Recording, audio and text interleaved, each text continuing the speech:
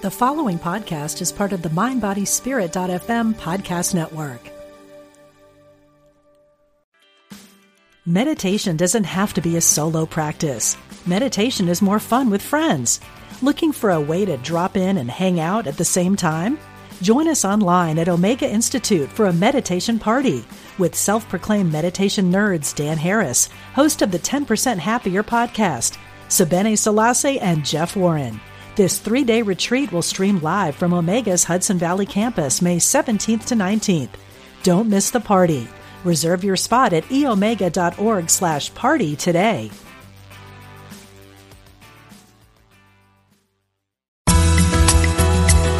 Serving spiritual seekers around the world.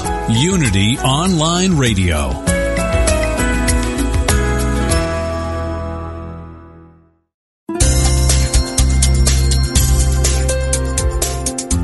Thank you for tuning in for this Unity Partner Program. Unity Online Radio partners with spiritual leaders from organizations whose mission and messages complement Unity's. We are pleased to bring you this program on Unity Online Radio, the voice of an awakening world.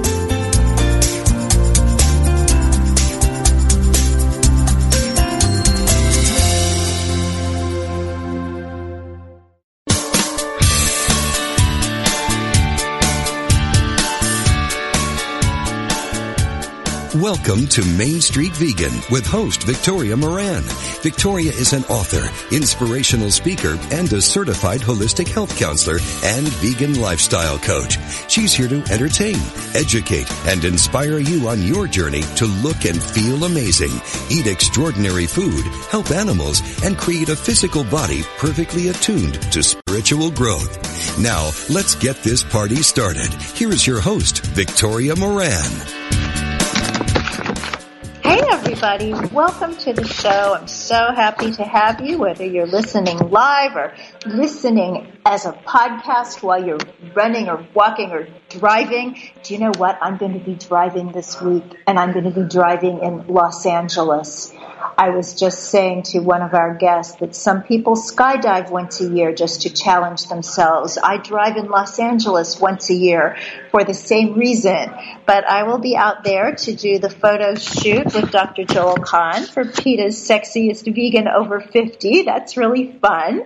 And then Farm Sanctuary is having a gala on Saturday night. So it will be a lovely time to be out there in Southern California, and very appropriate right now that for our seasonal sanctuary stroll, we're going to be talking with someone who has a wonderful farmed animal sanctuary in California. They actually have another location as well, and that is the Gentle Barn. You've probably seen the lovely book, My Gentle Barn, Creating a Sanctuary where Animals Heal and Children Learn to Hope.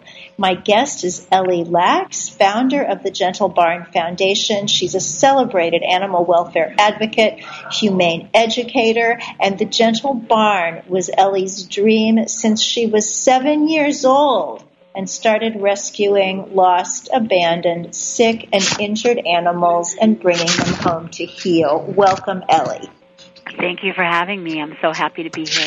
Oh, well, thank you for all you're doing. It's just so exciting. This is one of the best things about doing this show, is getting to talk to wonderful people who are actively making the world better. So tell us, what is the Gentle Barn Foundation? So at the Gentle Barn, we do two things. One is we take in animals nobody else wants, if they're too old, too sick, too lame, or too scared to be adoptable by other people or other agencies. And we bring them in and we rehabilitate their bodies and their hearts by vet care, but also acupuncture, acupressure, chiropractics, deep tissue massage therapy, ultrasound, ice therapy, water therapy, energetic healing, nutritional supplements, and lots of love.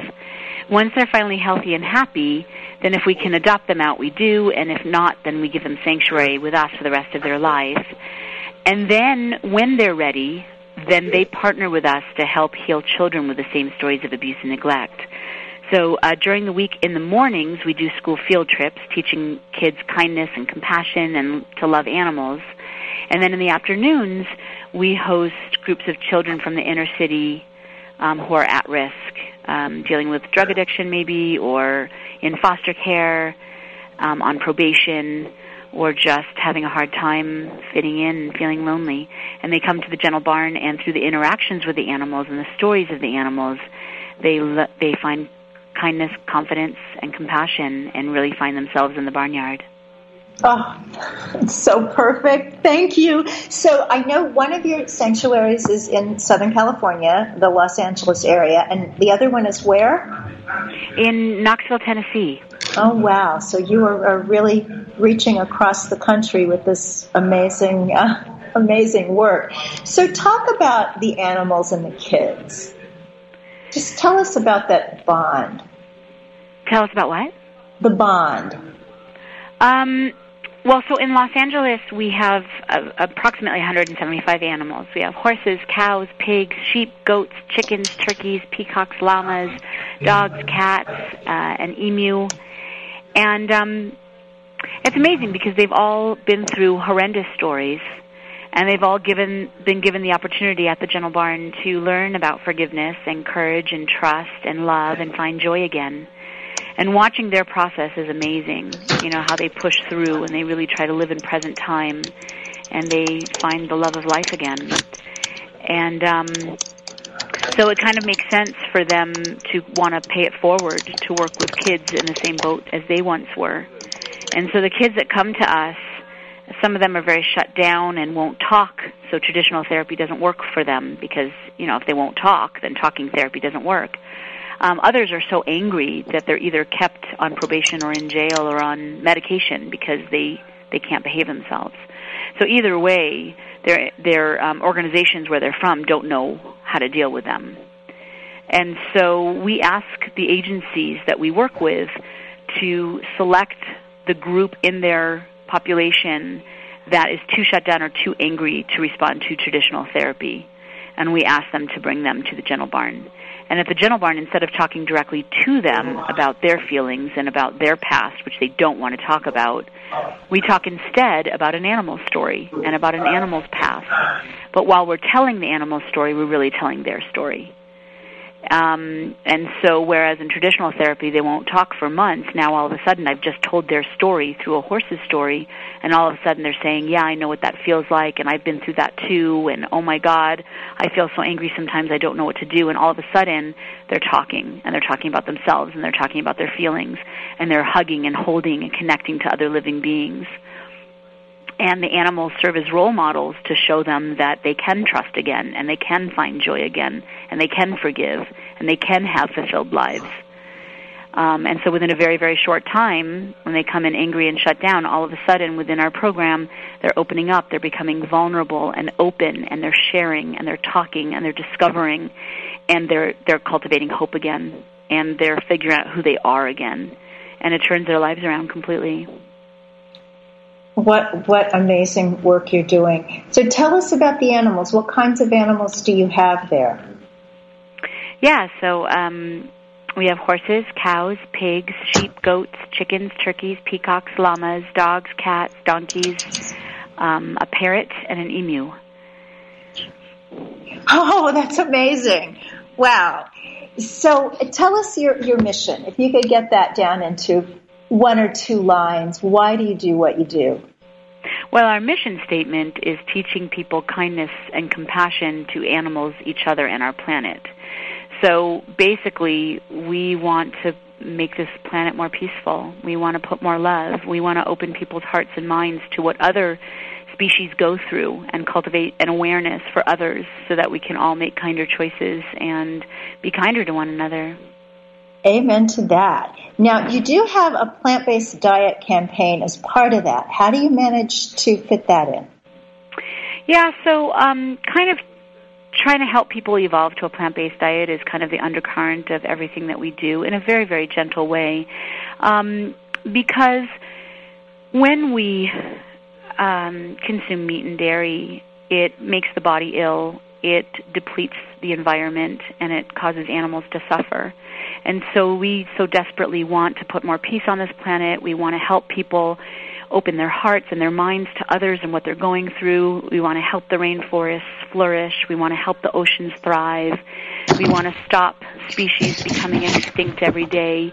We want to help people become aware and kinder and more compassionate to humans that are maybe acting or sounding different than themselves, and definitely animals that might appear different than themselves. We want to help people see the similarities between all of us and just help people be kinder. And so a really very effective, powerful, quick way to achieve that is by adopting a plant-based diet, because simultaneously when adopting a plant-based diet, we save 198 animals every year, we save an acre of trees every year, we save 600 gallons of water a day, we decrease our chances of cancer, heart disease, diabetes, high blood pressure, and high cholesterol level by 90%. So simultaneously, just by changing our diet, we can cause better health in the body, better protection for the environment, and of course more happiness for animals. So it's a very, very powerful tool that we have that each individual can do and be very, very effective. I'm so happy that you talked about that connection, because I'm hearing a lot these days about health vegans, plant-based and ethical vegans, and who's pure and who's right, when it's really such a connection that eating in this way and choosing more of the whole foods and whatnot, yes, it's saving animals, but it's also refining the person who eats this more enlightened diet. At least that's how I see it. Yeah, so many people treat it as separate issues. So many people are like, let's fight for cancer. Oh, let's help underprivileged children. Oh, it's like a lot of people see it as either or. There's a lot of environmentalists that eat meat. There's a lot of animal lovers that might eat meat. There's, and I think it's treated as separate issues. And I don't see it as separate issues. I see it as one issue. Mm-hmm. There's just only one issue. If we want something that tastes good, something that's fast, something that's easy, if we're not thinking of others, if we're thinking of convenience, if we're thinking of money and greed and what comes easier, the ultimate consequences, we're going to start destroying things around us. But when we walk softly on this earth, we have reverence for all living beings, health comes along with that, vitality comes along with that, well-being for the environment, for our bodies, and for animals comes along with that. So it's one issue.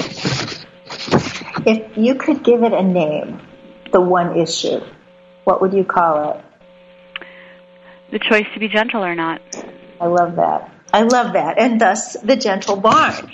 Now, the website, if you want to hear more from this gracious woman and the wonderful work that they do, is gentlebarn.org. On Facebook, they are The Gentle Barn. They're that way also on Instagram. And I will put all of the links and ways to find Ellie and the Gentle Barn sanctuaries on the show notes at mainstreetvegan.net. So what are future plans? You have more Gentle Barns in the works. Yeah, actually our goal is to have Gentle Barns in every state in America and then hopefully the world.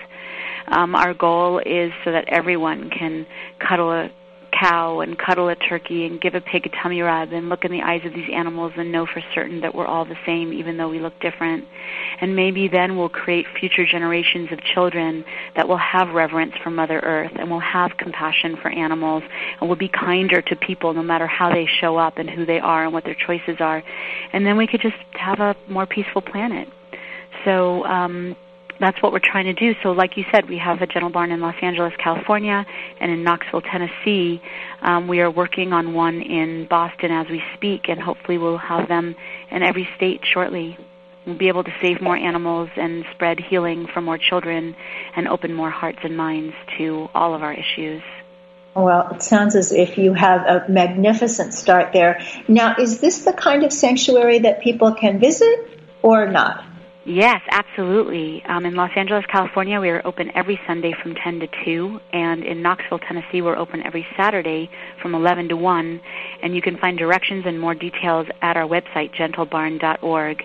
And we do, like I said, school field trips and special needs groups during the week, but we also do private tours during the week as well, where people can come out and have the sanctuary to themselves and meet all the animals and hear their stories. We have a lot of people coming to have a honeymoon here or celebrate a birthday here. We've even had proposals here. So it's a very magical place. And it's also, by the way, a wonderful place for activists, because I think people who wear their heart on their sleeve suffer in this world with all the suffering. I mean, I just think that they're more aware of the issues around them, and I think they carry it with them, and it could lead to a lot of despair and hopelessness. And so we do open our doors to activists to be able to come and hug a cow and recharge their batteries and know that they're going to be okay, like get some hope back. That's perfect. That is certainly what the world needs now, is love, cow love. Yeah. And all the other animals too. Ellie, God bless you for being on this planet right now, because heaven knows your work is needed, and I'm just thrilled that you're doing what you're doing. We'll put all your information up on our website, and we'll do some social media going into next week, and hope some people who may not have known about your wonderful work before will know about it now. Thank you so very much.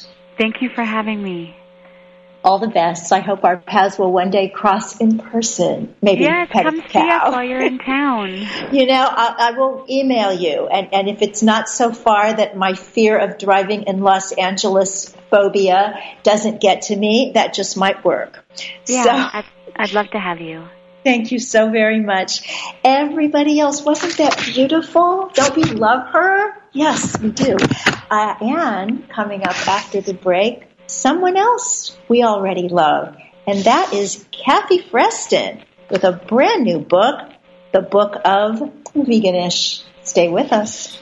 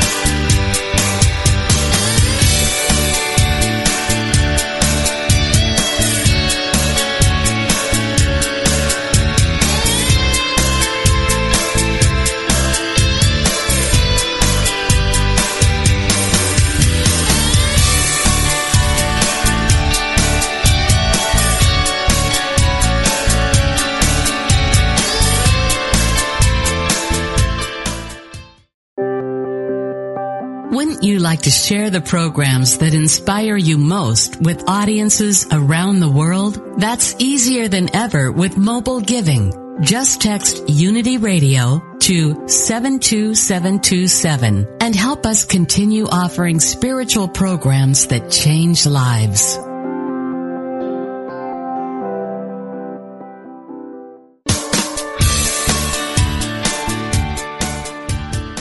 What if you could experience vibrant health, help heal the planet, and be a great friend to God's animal kingdom through simple choices you make at breakfast, lunch, and dinner? Authors Victoria and Adair Moran say you can do this easily, affordably, and deliciously in their new book, Main Street Vegan. Everything you need to know to eat healthfully and live compassionately in a real world. Loaded with practical tips, straightforward information, and fabulous recipes, Main Street Vegan will help you on your journey toward a plant-based diet.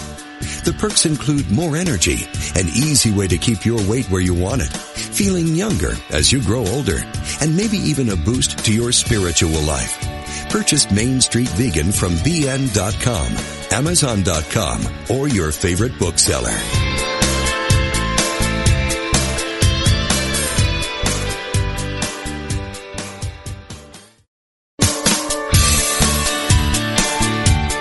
You're listening to Main Street Vegan with Victoria Moran. If you have questions or comments about today's topic or any other area of interest, we invite you to follow Victoria_Moran on Twitter or email her at mainstreetvegan@unityonlineradio.org. Now, back to Main Street Vegan. Hey everybody, welcome back to our beautiful, gentle show. I love the name of that sanctuary, Gentle Barn, because I think we have a gentle show. I invite you to check out more that goes on at Main Street Vegan by going to mainstreetvegan.net. We've got a blog over there, and you can read about Main Street Vegan Academy. Maybe you want to be a vegan lifestyle coach and educator. That's a cool thing to be. And I also want to bring you a little message from our wonderful sponsor of the moment, Vegan Outreach. Vegan Outreach is proud to support Main Street Vegan, and that always makes me blush because I'm proud that they want to. Vegan Outreach strives for a vegan society and is one of the world's most active organizations in promoting a vegan lifestyle. Vegan Outreach's Vegan Mentor Program is active throughout the English and Spanish-speaking world. They're always looking for good mentors, and if you're interested, just sign up at veganoutreach.org/VMP. That's Vegan Mentor Program. I'll put that URL over on the show notes. And don't miss out on the Vegan Outreach weekly newsletter, which has yummy recipes and all kinds of newsiness, and they give away free stuff. And you can subscribe at veganoutreach.org. Now I'd like to introduce to you somebody that I just love and appreciate, and she's so beautiful inside and out, and that would be none other than the radiant Kathy Freston, who has the coolest new book out. You know, I think I am really a teenager in some parts of my brain, because so often when somebody hands me a book that is supposed to be for young people, I just eat it up. And this is one of those. It's the Book of Veganish by Kathy Freston and Rachel Kahn. The subtitle is The Ultimate Guide to Easing into a Plant-Based, Cruelty-Free, Awesomely Delicious Way to Eat with 70 Easy Recipes Anyone Can Make. Maybe that's why I like the book so much, because there are recipes that anyone can make, and I am eager to be making most of them. And yet there's also specific information for teens and young people who have come to this way of life, and maybe their parents aren't so into it, or maybe they don't quite know the ropes yet. Well, they certainly will after reading this wonderful and delightful book, The Book of Veganish. Welcome, Kathy Freston. Well, Victoria, thank you so much for having me, and thank you for all of that kindness. I'm blushing myself over here. Well, thank you for writing this book. And now, who did the recipes? I'm not seeing that name right here. Oh, Robin Robertson, the genius chef who is so prolific. And I love her because she always makes the most hearty, delicious, super easy meals. And I'm all about it being easy. I can't, be shopping for ingredients that are specialty items from, all over the place. I want, stuff that I'm going to have in my fridge or that I can run out to the store and get. And her recipes are just so fulfilling. So I've always been a big fan of hers, so I was just thrilled that she agreed to write the recipes for the book. Well, they're absolutely wonderful. So you guys are quite the dynamic trio, you and Rachel and Robin. I mean, I've looked through these recipes. I haven't had a chance to make any yet. I was actually on a cruise last week, which was very interesting. It was the Melissa Etheridge cruise. And so many people were interested in veganism. It was just amazing. They were there to have a, music cruise, but everybody wanted to know about veganism, so that was cool. But I am all ready to do loaded potato soup and some of these amazing recipes. But before we get to the recipes, let's talk about the gist of this book. Why did you want to reach out to young people? Well, it's young people who really get what's going on with animals, whether it's for the environment or the cruelty in the raising and slaughtering process. They see their parents suffering under the strain of heart disease or obesity or type 2 diabetes. And, you know, they were raised on the Internet. They have seen behind the walls what goes on at slaughterhouses. They're not ignorant. And they're also tired of big food companies telling them lies. They're tired of the government saying, you know, one thing and then doing the other. So they're not ones to just buy the company line like we have, the older generations for so long. They're their own people, and they're making a difference. And so millennials, you know, I'm particularly interested in them because they are the ones who are going to be starting families, starting businesses, affecting their communities. And so I really wanted to empower them so that they could, you know, be armed with all the information that they need to be healthy, to be informed activists, to be comfortable that they're getting the right nutrition, and that they are eating delicious food, because let's face it, at the end of the day, if you're not eating delicious food, it's going to be hard to stick with anything. So these are the people that I just think are the game changers. You know, it's this next generation that's rising up that we are in their hands. So I want to do anything I can, as I know you do, to empower them. Mm-hmm. And you've done a beautiful job, just even the way that it's laid out, and you have lots of tips that come from people in this age group, and they're just so beautifully, colorfully showcased. I love tips, you know. I do too. I love little bite-sized information. And that, you know, you hit on something that's my favorite part of the book, and that is all the inspiring stories from young adults throughout the book. I mean, you're not even just getting my tips and recipes. You're getting all these incredible tips and recipes and little snack ideas from people who live in, you know, a college dorm, or they're still with their, you know, family, or they're in their first apartment. And so the stuff that I wouldn't have ever thought about, you know, it's coming straight from them. So it's like a whole community within this book that, you know, just thrills me to be part of. Yes. And you have, well, speaking of tips, I guess this would be more of a fact that just the first time I was looking at your book, it bowled me over. 1% of baby boomers are vegetarian. 4% of Gen Xers are vegetarian.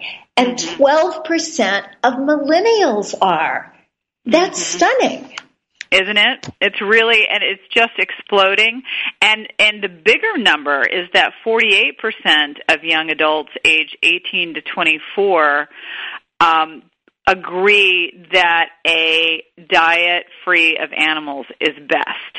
Now, that's a huge number. They're not committed vegetarians or vegans, but they agree that meat-free is best. And that means that they'd like to go in the direction of being someone who eats very little or no animal foods. And so I think what's really important to know is that the labels don't necessarily work. They're more fluid. They don't want to be slapped with, you know, a title, I am vegetarian or I am vegan or whatever. And that's why I like the idea of being veganish. It lets you find your way. It lets you explore in your own time, in your own space, without any, you know, rigid rules of worrying about, you know, you're not going to be perfect enough or judged by someone. That these young adults who see that the world would be better, they would be better, humans would be better, obviously animals would be better off without animal foods. That's big. That's why the world of plant-based food is exploding, whether it's veggie burgers or, you know, restaurants that serve great plant-based fare. This is a business. This is a movement. This just it goes across, you know, all lines, and it's just on the move. It does indeed, and I love your statistic about how many young people really believe that it's best, because when they have children, they're going to switch. That's exactly what happened to me. I was vegetarian, struggling with veganism, could never quite get there. And then I looked down at my baby one day, and it's like, I want her to have the best. I believe vegan is the best. And that was the impetus to do what I needed to do to be able to go vegan myself. So I'm excited about those numbers. But I do want to ask you about Veganish, because I have a feeling that you may have gotten some backlash-ish for that. Yep. I always do. I mean, what do we do? You have a little chapter in the book, a little section about the vegan police. Yeah.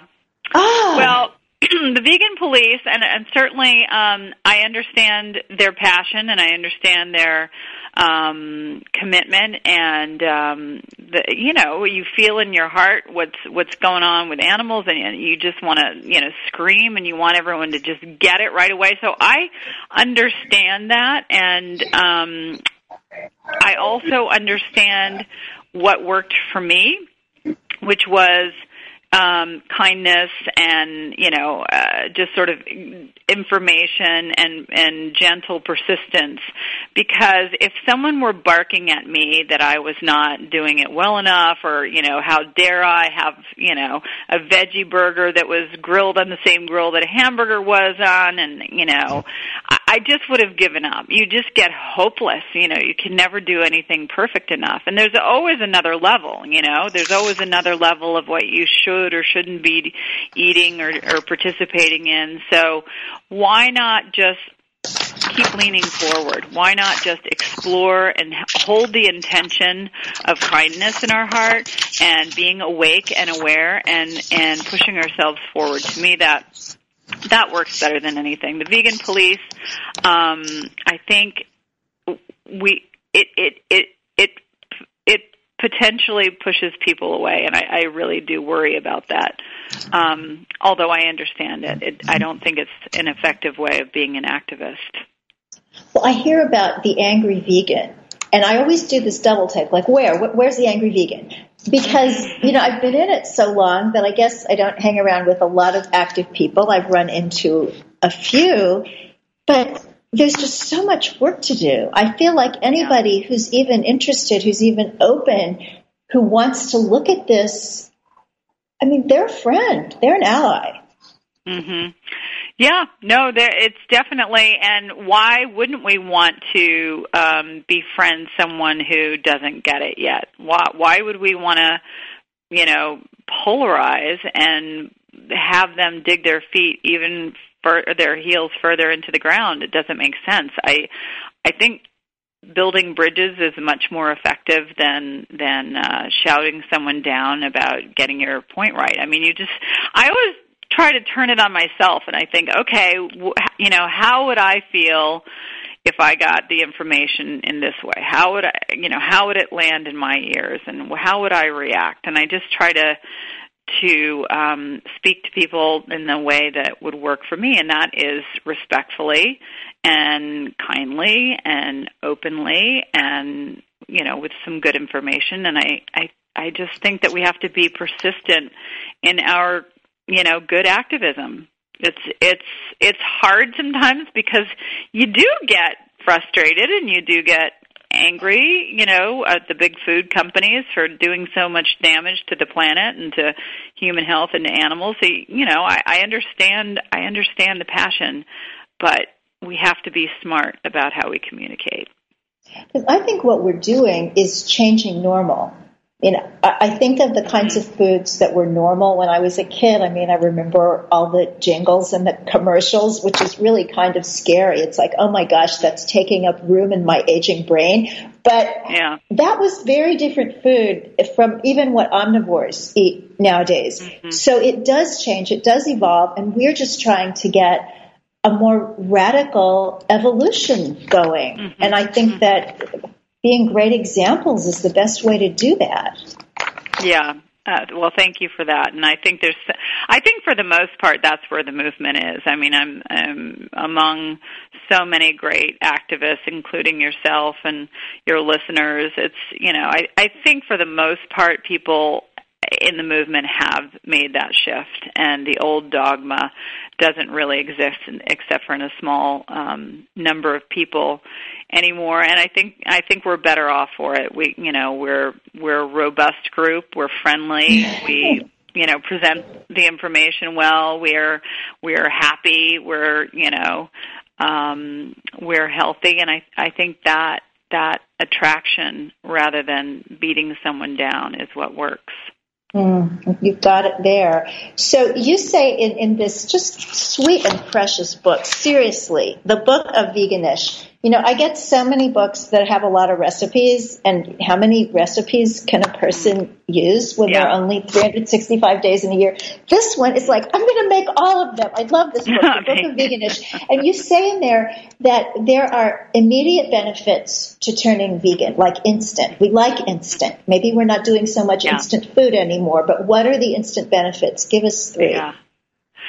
Well, I think the first one that comes to my mind is you get happier because you are, there's something that happens when you're aligning your actions with your values. And when you opt for plant-based food rather than animal foods, there's a lightness you feel, and you feel like you're part of the solution, which feels really good.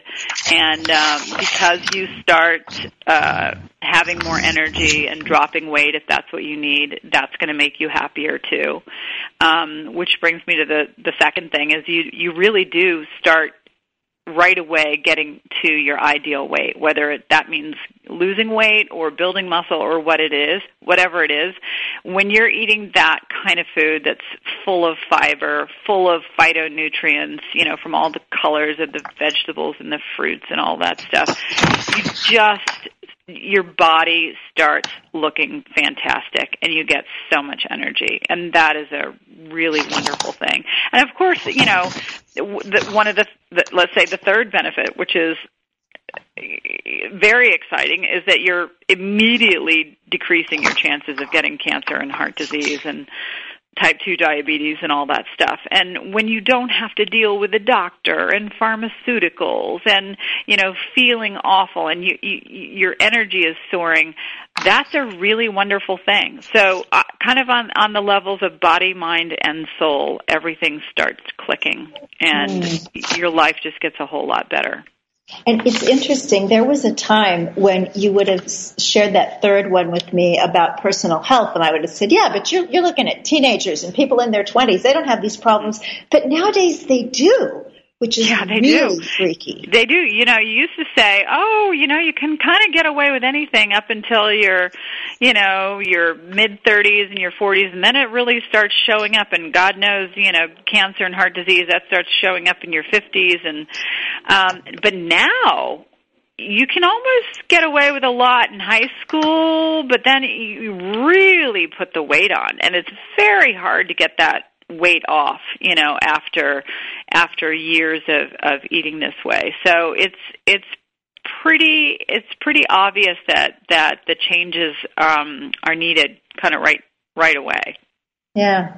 Well, the website, everybody, I know you love Kathy, KathyFreston.com, on Facebook, KathyFreston.veganist, and Twitter and Instagram at Kathy Freston. So just follow her all over the place and get yourself a copy of this fabulous book. Now, you wrote your first book. I can't believe it's been 10 years.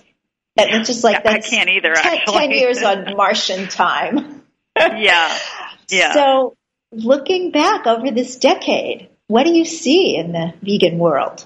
Oh, my gosh. It's changed hugely because I want to say bigly. That too. No, it's just changed hugely because, 10 years ago, I think it was sort of that small radical, not radical in a bad way, but just like impassioned group of people.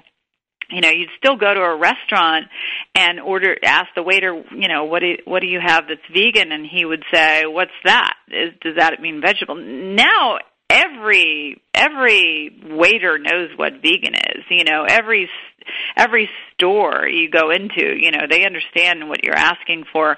It is a word that is ubiquitous and growing, and the mainstream media is completely aware of and reporting on. You know, there was an article in the New York Times yesterday about how to go vegan. Yeah, I saw that. Yeah, so it's not going away. This is not a fad. This is not a trend. It's something that's firmly established in the culture, and the food world is changing. And what's also really changing, which is very exciting, is so many smart people have started businesses, and they are really taking hold. You know, Tal Ronan with Impossible Foods, and you know, Kite Hill and his restaurant Crossroads, and you've got Ethan Brown with Beyond Meat. You've got Uma Valetti, who's starting, a clean meat company. So these are companies that are invested in by huge venture capital firms, billionaires. They're being reported on in the Wall Street Journal and The Economist, Forbes. So these companies are being taken very seriously by the moneyed group. So we've got the intersection of business and products meeting with the grassroots interest and people who want to eat differently. So it's just exploding, and that's a very, very exciting thing to see. Mm. And I love the businesses, because for so many decades, it was all nonprofits, and most of them small, doing the very best they could. But now that there's actual commerce supporting it too, I don't know, it's completed the picture. Yeah, and they've got so much at stake, so they're figuring it out. No, pun intended. There's so much that they have to get the taste right. They have to get the products out there. They have to get the restaurants tweaked in such a way that they're appealing. I mean, you go to Chloe's by Chloe, and it's just so hip. You know, you go in and you just want to hang out there. It's a happy place.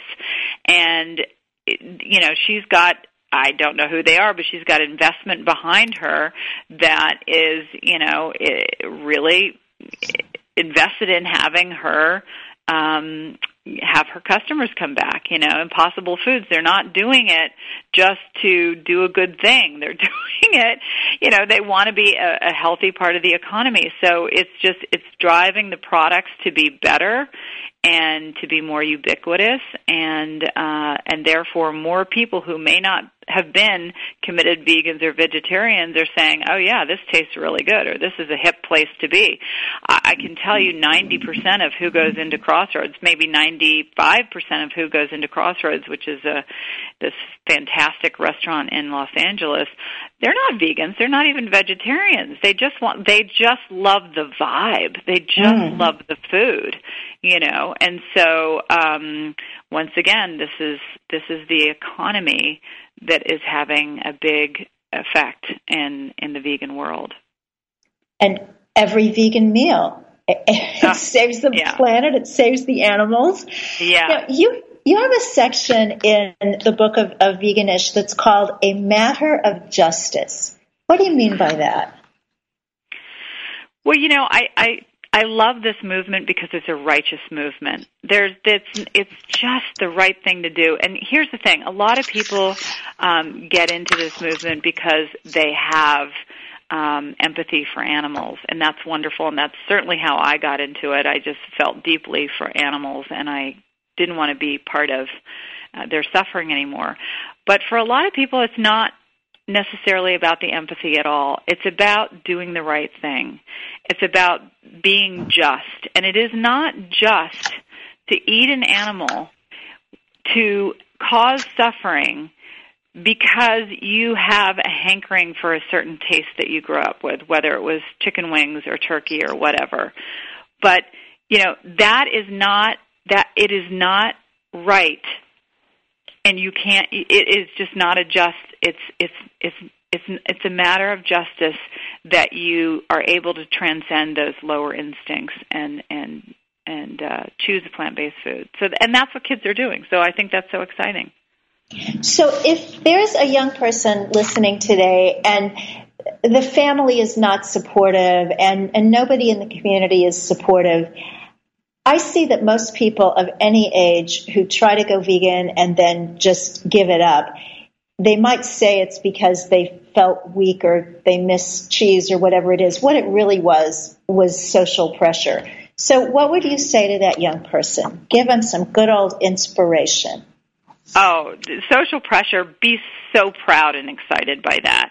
You know, be so proud and excited that you're out front, that you're marching at the very front edges of activism, and you're going to, you know, you'll be part of history in the making. That's exciting. Don't worry about the judgment. You know, every great movement had judgment in the beginning, and, you know, they were put down. Let that feed you. Let that lift you up. Let that help you keep rising, because that's a point of pride. I'm super excited to be part of this movement, and that's okay when people roll their eyes or whatever, because I know it's right. I know it's right. It's kindness, it's mercy, it's transcendence, it's love. It is right, and that is really exciting. That is beautiful, and I don't know if that last part is too long for a tweet, but it needs to be tweeted or written or posted all over everywhere. That is really beautiful and so exciting. And it's interesting, so Kathy, it's very similar to something that Ingrid Newkirk, the founder of PETA, said to me when I was feeling sad by being attacked. And she said in that wonderful British accent, "Oh, never worry about being attacked." with emphasis like, "Oh, that's when it's really getting good."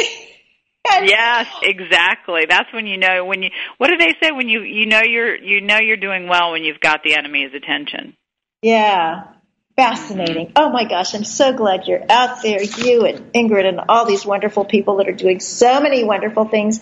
Now, vegans still sometimes have a little bit of a hard time when non-vegans ask them pet peeve questions. Mm-hmm. It's not that we don't mind answering the same question 87,000 times. It's that we kind of mind it a little bit. So help us with some pet peeve questions. Well, obviously the one, you know, that you hear all the time and I hear and I know your listeners do is, where do you get your protein? And the truth is, that's a legitimate question. You know, it's not someone's fault that they have been it's been pounded into their brains that they need protein, that they will gain weight and die early if they don't have it. That's just, whether it has zero to do with the truth, the perception is the truth, right? It's out there. Be patient, informative, and the best thing you can do is be a great example of health. So you can say all you want and cite all kinds of studies, and there's all kinds of pushback on, well, that's, you know, that was discredited or whatever, you know. But when you look great and robust and happy and healthy and you have a lot of energy and you're friendly, that is the best advertisement for being vegan. So, you know, get out there, get your mojo going and demonstrate, you know, because this is the best sales job ever. Well, I'm going to ask you a devil's advocate question, because sometimes people will say, yeah, but look at you. You're so gorgeous. You'd be gorgeous no matter what. So some of us just like animals, and we're never going to look like you. So don't say we need to look so good. Oh, gosh. No, I don't. That's definitely not me. And, you know, and B, I think we all have to, we just have to put our best energy forward and just present well and be dignified and healthy.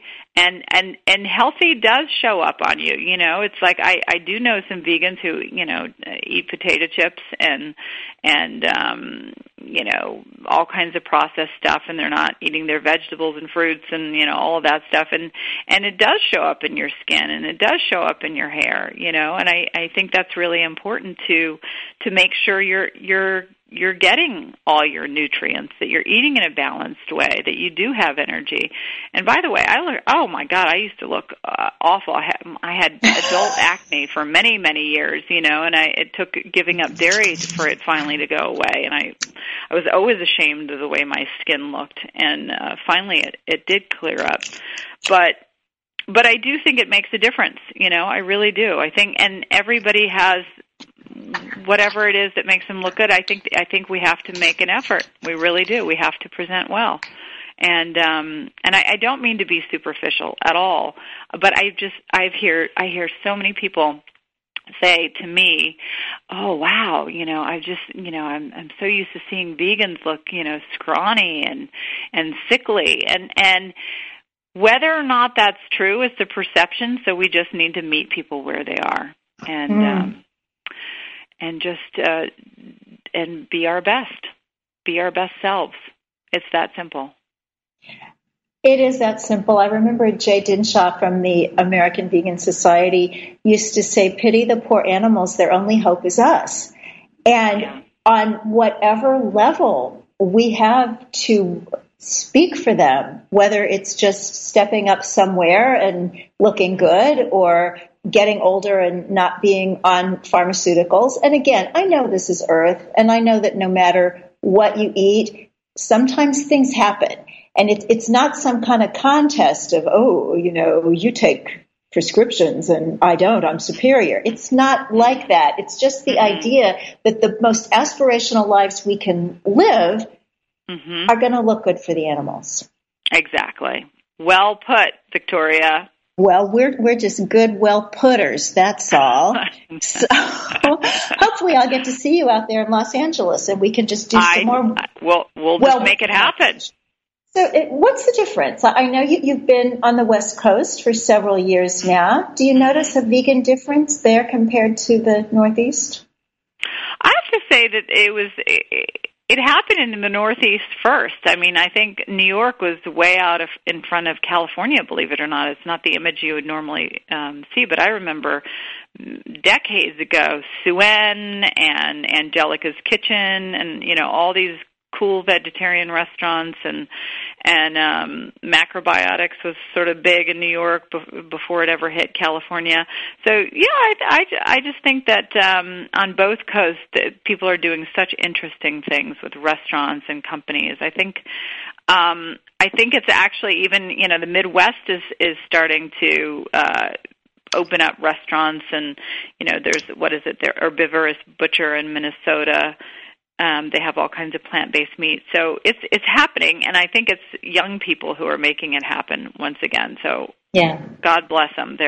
Our future is in their hands. Exactly, and they need a book. They need the book of Veganish. So what kind of vegan diet do you eat? Do you tend toward raw, or are you oil-free, or do you just eat good food and live life? I eat good food, and I enjoy myself. I'm not a health crazed person. It's important for me to, have my whole grains and beans and lentils and good vegetables and stuff like that. But I kind of don't worry about processed food. If I want a veggie burger, I have a veggie burger. If I want, some sausage on a cheese pizza and it's all vegan, I'm down for it, and I don't mind oil.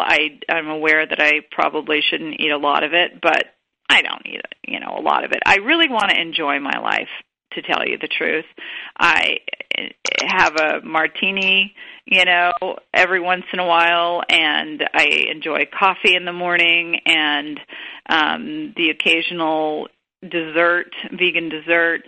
So for the most part, I'm whole grains and beans and vegetables and fruits, and I love a good smoothie. But beyond that, I just want to enjoy my life. And as long as I'm feeling good, I don't want to be too hard on myself. What a lovely way to live. And I think I'm so glad I asked you that here in our last couple of minutes, just because you really are iconic and you really are beautiful. And so I think a lot of people think, well, she must do everything by the book every day, except everybody has a different book. And so depending on which one somebody thinks is perfect, they probably think is what you do. And I'm glad now that we know what you do. Oh, well, that's very kind of you. No, I'm just motivated by, causing no suffering. So a veggie burger does not cause suffering. If it, is not the healthiest thing in the world for my body, that's okay. I mean, for the most part, I'm very healthy. So, and you know what? I want to fit in. I want to be part of the community. I want to be part of my family. I want to be able to go to barbecues.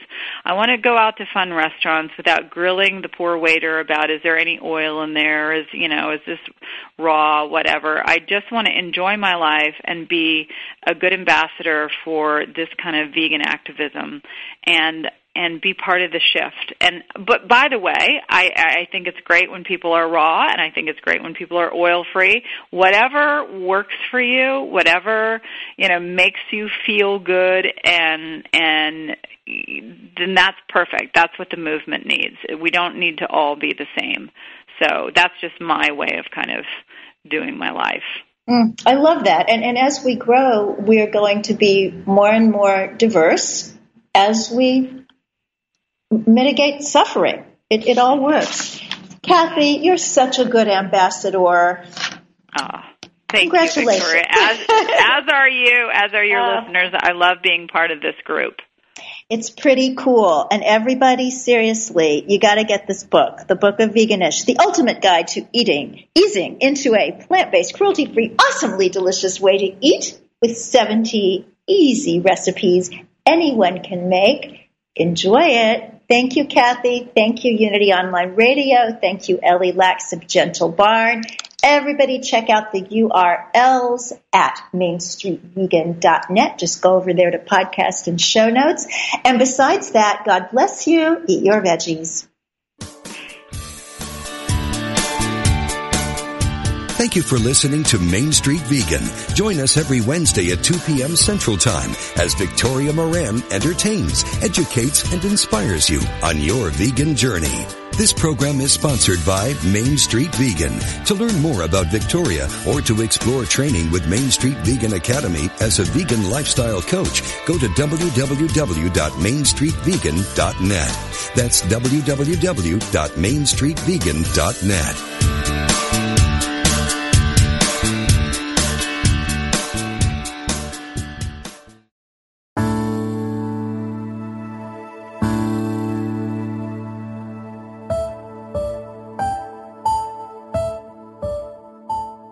Every moment we live can be holy, and all we need to do to experience that state is to make the decision to do so. Everything we do can be a prayer, and by using our innate creativity with intention in every aspect of our lives, that can indeed be true.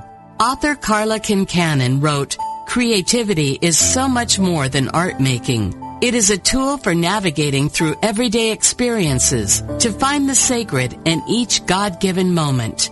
Discover Creative Spirit, Wednesdays at 4 p.m. Central Time, and experience the joy of connecting to spirit through creative expression.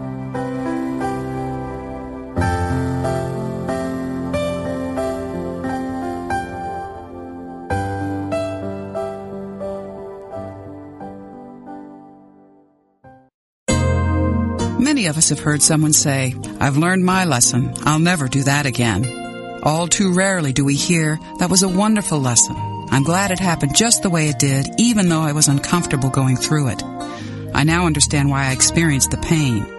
With this new awareness, I can change my behavior so I won't make the same mistake in the future."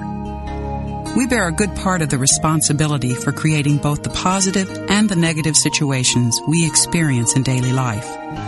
Wisdom comes from understanding the result of our choices and realizing that we can always choose differently. By fearlessly confronting the role you play in the experiences you may have judged as mistakes in your life, you can make future experiences fruitful and increase your wisdom. This Law of Life is brought to you by Unity. To find a Unity Church near you, visit www.unity.org.